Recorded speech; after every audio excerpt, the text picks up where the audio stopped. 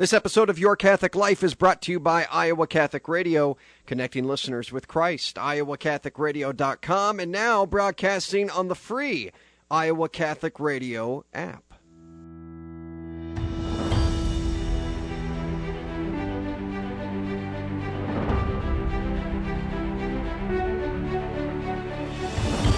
Welcome in, everyone, to Your Catholic Life, a podcast for Catholics by Catholics, helping you grow in your faith. I'm Jon Leonetti, your host.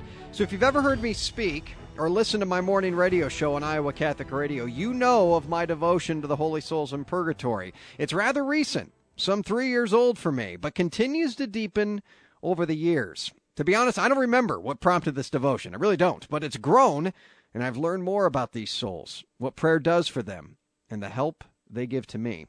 And what better way to grow in our knowledge of the holy souls and to bring on the one and only, they call her the Purgatory Lady, author and speaker Susan Tassone. Hi, Susan. Jon, happy Advent graces to you on the last run toward Christmas. I am so excited. I've been thinking about this all weekend, this interview with you, because you just do incredible work. I got to ask you, I want to dive right in. Who are the holy souls in purgatory?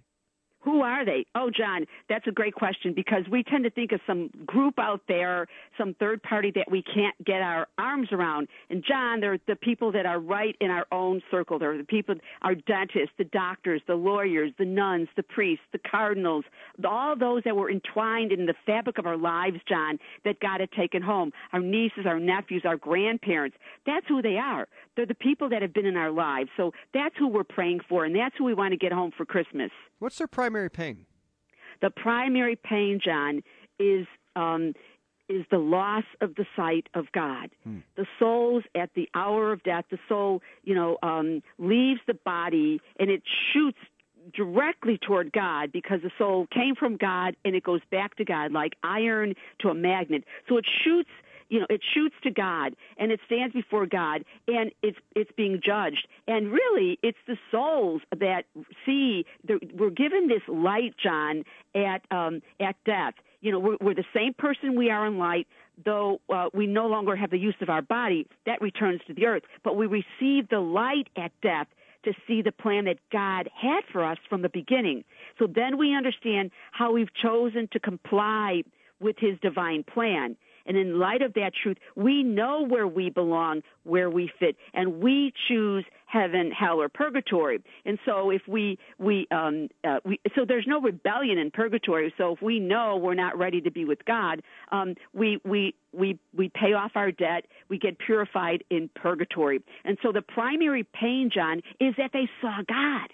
They were with God. They saw the majesty of God. They saw the lovableness of God. They saw the plan, your whole life plan that God had for you, and how you said yes or no. And they want to be with God, and they're unable to. So purgatory is really the loss of that sight, the loss of being with him, and they cry out, God, God, I must be with God. It's just like any loss that we feel. If a child goes away to school, or a son or daughter goes into the armed forces, or someone dies, we feel this pain, we have this hole, and we want to be with them. So it's the loss of the sight of God that is their primary pain. Susan Tassone is my guest. Where in the church's tradition do we find this dogma that has evolved of purgatory? It's, Jon, there's so much. You can, Maccabees, there's my book, Praying with the Saints, Council of Trent, Council of Florence, and scripture passages that point to purgatory. So it's all there. It's a declared doctrine of the church. It's been a part of the deposit of the faith since the time of the apostles, and it's part of the tradition of the church, and it was clearly taught by the early church councils and the early church fathers. If you go to my Praying with the Saints book, we flesh it out in detail. What do our prayers do for them? Oh, Jon, our prayers are, in fact, we've been given, for whatever reasons, Jon, we've been given the grace, we've been given the power, we've been given the privilege to release them. No one can do that. God has given that to us. And what our prayers do is release them and relieve them of their pain. And the primary number one devotion to help the souls out of purgatory, and remember, we're talking about our loved ones and our relatives and our friends, is the Mass. It's the highest form of worship. It's the highest act of prayer. the Mass relieves and releases them. It's the body and blood of Jesus. That's what they need, John. So, during Christmas or anytime you go to Mass, offer your Mass for them, offer your indulgence for them, offer your communion for them. And if you've noticed, John, almost every Mass intention are either for the living or the deceased. Right. So, it's already part of the Mass. They're already part of the Mass. So people don't realize that they can offer that intention for their loved ones. Then there is this, John, and I'll be going to my grave with this. I've been on EWTN like 35 times. They even remind me now. Gregorian Masses. Put them in your will. Gregorian Masses. There are 30 Masses in a row. They're consecutively said for one deceased soul. They were popularized by Pope St. Gregory the Great. And what happened was he ran a monastery. He was a Benedictine monk, and one of the monks named Justice died. So he ordered 30 Masses to be said for the soul of Justice. And so after the 30th Mass, Justice appeared to his blood brother, Copiosus. And he told his blood brother, and the reason he appeared to his blood brother was because his blood brother was a doctor, and he took care of him during his final death. And so he appeared to Copiosus and said that he was released from purgatory. And so Copiosus ran to the monastery, told the brothers, and Pope St. Gregory already knew because Justice appeared to him as well, that he was released from purgatory at the 30th Mass. Now, two questions, John. Why 30 Masses? Why not 60? Why not 100? 30 Masses brings, Pope St. Gregory was bringing back the tradition of being mourned for 30 days. Isaac, Aaron, Jacob were mourned for 30 days. So he was bringing that tradition back to have 30 Masses offered for the soul. And you could put this in your will. Pardon me? You could put this in your will. You put them in your will, and I can even tell you you can direct them to the Pious Union of St. Joseph. They're one of the most reliable, solid organizations that are dedicated to St. Joseph and the dying that can get these offered. They can only be offered, John, in mission countries because the requirement is to be said, the Masses are to be said consecutively. Wow. If they skip, they have to start all over again. The priest does. They're very serious. The priest is held accountable for them. So mission countries are able to do them because our Mass intentions booklets are full. Books are full here in the United States, and priests don't have time to be able to do that because of the responsibilities of the Mass intentions in their own parish. So we send them out to mission countries, and the Pious Union, it's the Guanellian order that we recommend on EWTN, and I recommend as well. And so to finish your question, I want to just make this point. Is it guaranteed that a soul is released from purgatory after the 30th Mass? The answer is no. The Church just falls short of that and really is pointing to the efficacy of the Mass, John, and how powerful they are and how important it is to have Masses offered for your loved ones. So Christmas, John, is when most souls are released out of purgatory. Not All Souls Day. Yeah. St. Teresa of Avila, St. Alphonsus Liguori confirm this, and some other apparitions, approved and unapproved, confirm the same thing. I was going to ask you about that. We really want to be able to offer our Masses for them on Christmas Day. We want to get them home for Christmas. Make their desire your desire. What do you want for Christmas? Do you want to be home with your family? They want to be home with God. They want to be home in paradise. They want to be with Jesus. How did you become so passionate about the holy souls in purgatory? Well, it wasn't in my job description. Where did this start? Where did it start? John, I tell you, I was minding my own business. I was a high school teacher. I taught theology for a couple of years after I left college, and then I went into the business world. And John, somebody handed me a booklet. I had gone to a Marian shrine and actually had a healing at this shrine. I was injured by a cab in downtown Chicago and almost got killed. So I go to the shrine, come back, and somebody hands me this book, little tiny booklet about the souls in purgatory. And I'm sitting here reading the book, and I was very moved by the fact that they needed our help and that they will repay you 10,000 times, and you have all these great friends. And I thought, and they suffered, and I felt their suffering, and I thought, well, I could help them. At that point, I was, I got involved in fundraising. I thought maybe I could just get some Masses offered, and so I did. I got Masses offered, and it grew and grew. And this was while I was working full time in the corporate world, and and it wouldn't go away, John. It got so big I ended up with Cardinal George, because on the weekends I would be talking about the souls, and then on the weekdays I'd be working. I think it's like dating, John. You get to know somebody, you share your coffee, then you start sharing your cream, sure. and then then you become committed, and they just become a part of you. And it grew very slow. God's smart with me. He goes very slow, and he doesn't tell me what's ahead. I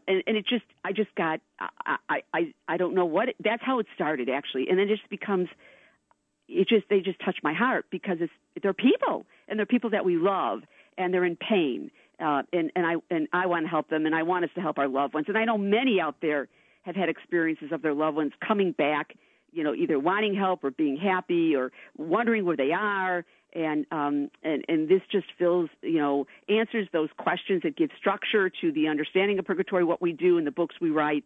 And so it just has not stopped, John, and it's been like 20 years. Yeah. I've mentioned this before in my book, Your God is Too Boring, and that is that, when gold is taken out from the ground, it's taken out as ore, and there's just a lot of basically gunk that surrounds it. And the only thing that allows the gold to be freed, for it to be gold, is fire, right? It burns that stuff away. And this is really, I want my listeners just to pull back and hear us when we say this is primarily, first and foremost, a gift. Purgatory is that God has given us, because none of us die finished projects, that what we all deserve is hell. We just do. We've turned away from God. But what God gives us is the ability to say, hey, let's burn away some of that sin, that gunk, if you're repentant, and then you can be with me in paradise, because anything short of perfection can stand in front of God. Absolutely correct, John. A+. Good. I'm glad. Purgatory exists because of God's unfathomable love, and because of his incomprehensible holiness and his supreme mercy. So purgatory is the masterpiece of God's mercy. John, God loves us more than anybody else, and he loves us more than anybody can. And it's his love that cleanses and purifies us to be able to stand before his presence. He's a God of unspeakable purity. And because of our sin and our selfishness, we need purification and healing. So it's the heavenly beauty of God that ravishes these souls, and they won't go before him with the least stain. In fact, Catherine of Genoa, she's the apostle of purgatory. She says that even if a soul were to appear in the presence of God with 10 minutes of purgation still due, it would consider itself grievously injured. Wow. And its suffering would be worse than any 10 purgatories, because it couldn't endure the justice and pure goodness of God. So the souls willingly hurl themselves into this cleansing purification so they're able to see God. It's a place of restoration, John. It's a place where imperfections and our faults are purified, so we can reflect that radiant image of God. So it's a loving purgatory, and it's a healing purgatory, and it's a beautiful sign of God's love. This word punishment, see, I keep saying purification because that's what it is. Note this, John, it's not a purgatory of punishment. The work of purgatory can only be called punishment only in the sense that it'll be spiritually and psychologically demanding as the acquisitions of any virtue are. And we're called to live out the virtues of faith, hope, and charity. And if these, I call them soul virtues, were not lived out, then, we're going to find ourselves in a precarious position and end up in purgatory, because it's going to be deficient in us. So with God's help, he's going to be able to purge the remnants of this selfishness from the soul's heart. Can we avoid it? Can we avoid purgatory? Yes. We can avoid purgatory. We're given the grace to avoid purgatory. God doesn't want us to go to purgatory, although out of his gracious love and mercy, he has it to get us ready to stand before him. How do you avoid it? The sacraments, John. Confession, adoration, the rosary, Mass. Penance, sacrifice, right? Yes, absolutely. So people can live purgatory here on earth. I've heard of, people that have offered their cancer sufferings. I mean, things like this as John. their purgatory. Yes. Cancer and, John, our frustrations, our disappointments, our hurts, all that sanctifies us to avoid purgatory. Guess the number one way to avoid purgatory is, John? I want to know. The number one way, and it's in all the books, all my books, saints' books. I've been doing this for 20 years, Mother Angelica. doing the will of God in the present moment. Wow. That's how you avoid purgatory, okay? I like that. And remember this again. Punishment is the wrong way to look at purgatory because God's not trying to get even with people. He's not trying to lower the boom. It's not a chamber of horrors. It's out of his love and mercy. He's trying to prepare his unprepared children for the joys of heaven. Lower the boom. You must be a football fan. I like that. That's a nice terminology. There you go. Okay, Susan Tassone's my guest. I wish I had countless amounts of minutes with you, but I just don't. I got a couple more questions for you. This one, very important. Are there levels? Do we know if there's levels in purgatory? Yeah. Yes, John. I have read among the saints and all the great writings that there are, and some that are closest to hell. I guess it has to do with the kinds of sins, and some that are closest to heaven where they don't feel the intense pain, only the desire to be with God. So that's what I've read. Yes, there are, and that's kind of what the closest and the lowest are, what they experience. How do we pray for them? What do we say? John, number one, most foremost, most powerful is the Mass. Offer your Mass, have Masses offered, put Gregorian Masses in your will. Pius Union of St. Joseph is great for handling Gregorian Masses. Then alongside the Mass, I'm not saying number two, I'm saying alongside, parallel to the Mass, is the Rosary, John, the weapon. Why the Rosary? Because of the indulgences that are attached to them. We have a scriptural Rosary for the Holy Souls in Purgatory with every Purgatory passage and reference in the book. And I learned something about the Rosary, John. During the Protestant Revolt in the 16th century and the French Revolution in the 19th century, when a priest was not available, a prayer service took the place of the Mass. So the offertory and the canon and Holy Communion were omitted. So the Catholics were advised to say the Rosary and Mass prayers at home. And as a result, the Rosary became known as the dry Mass. Wow. So the Mass, the Rosary, alongside the Rosary, the Way of the Cross is extremely powerful for the souls, again, because of the indulgences that are attached to them. Eucharistic Adoration, Divine Mercy Chaplet. You mentioned Christmas is the number one time most souls are released from purgatory. That's happening this Sunday. Yes. This Sunday. I mean, what are you doing? You got to be pumped for this day. John, what do you do? What does Susan Tassone, the Purgatory Lady, do on Christmas Day for these souls? I get to the earliest Mass possible. First of all, I watch the Mass from the Pope, the Pope's Mass that's aired live, knowing that first Mass is kicking them home. Because it starts with Rome, so I'm watching that, and then I go to the first Mass possible. Mass at dawn. I don't go to midnight Mass because it's just too cold in Chicago. Yeah. But I'm there. They get this every day, John. They get my Mass, they get my communion, they get my indulgence, they get my Rosary. They get the holy water every single day. So the holy water. What do you mean? Well, holy water refreshes them, gives them relief. What do you do? Water is very powerful. What do you do? You kind of throw it around? So what you do, John, is, and this is in my book, that's in a couple of books. You dip your hand in the holy water fount, and I do this every single Mass, every day I go to Mass, and I just pray by this holy water and by your precious blood, wash away my sins, O Lord, and relieve the souls in purgatory. Wow. And then I make the sign of the cross, and I just throw it down toward the floor every single day because it's very powerful. I got a book coming up in March, John, St. Faustina Prayer Book for the Conversion of Sinners, and we flesh out the power of holy water. Keep holy water in your home. You should bless your home every week with holy water. It keeps evil away.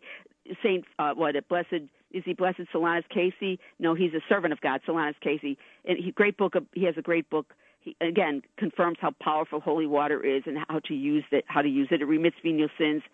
So holy water. Can you imagine how many souls are praying for you?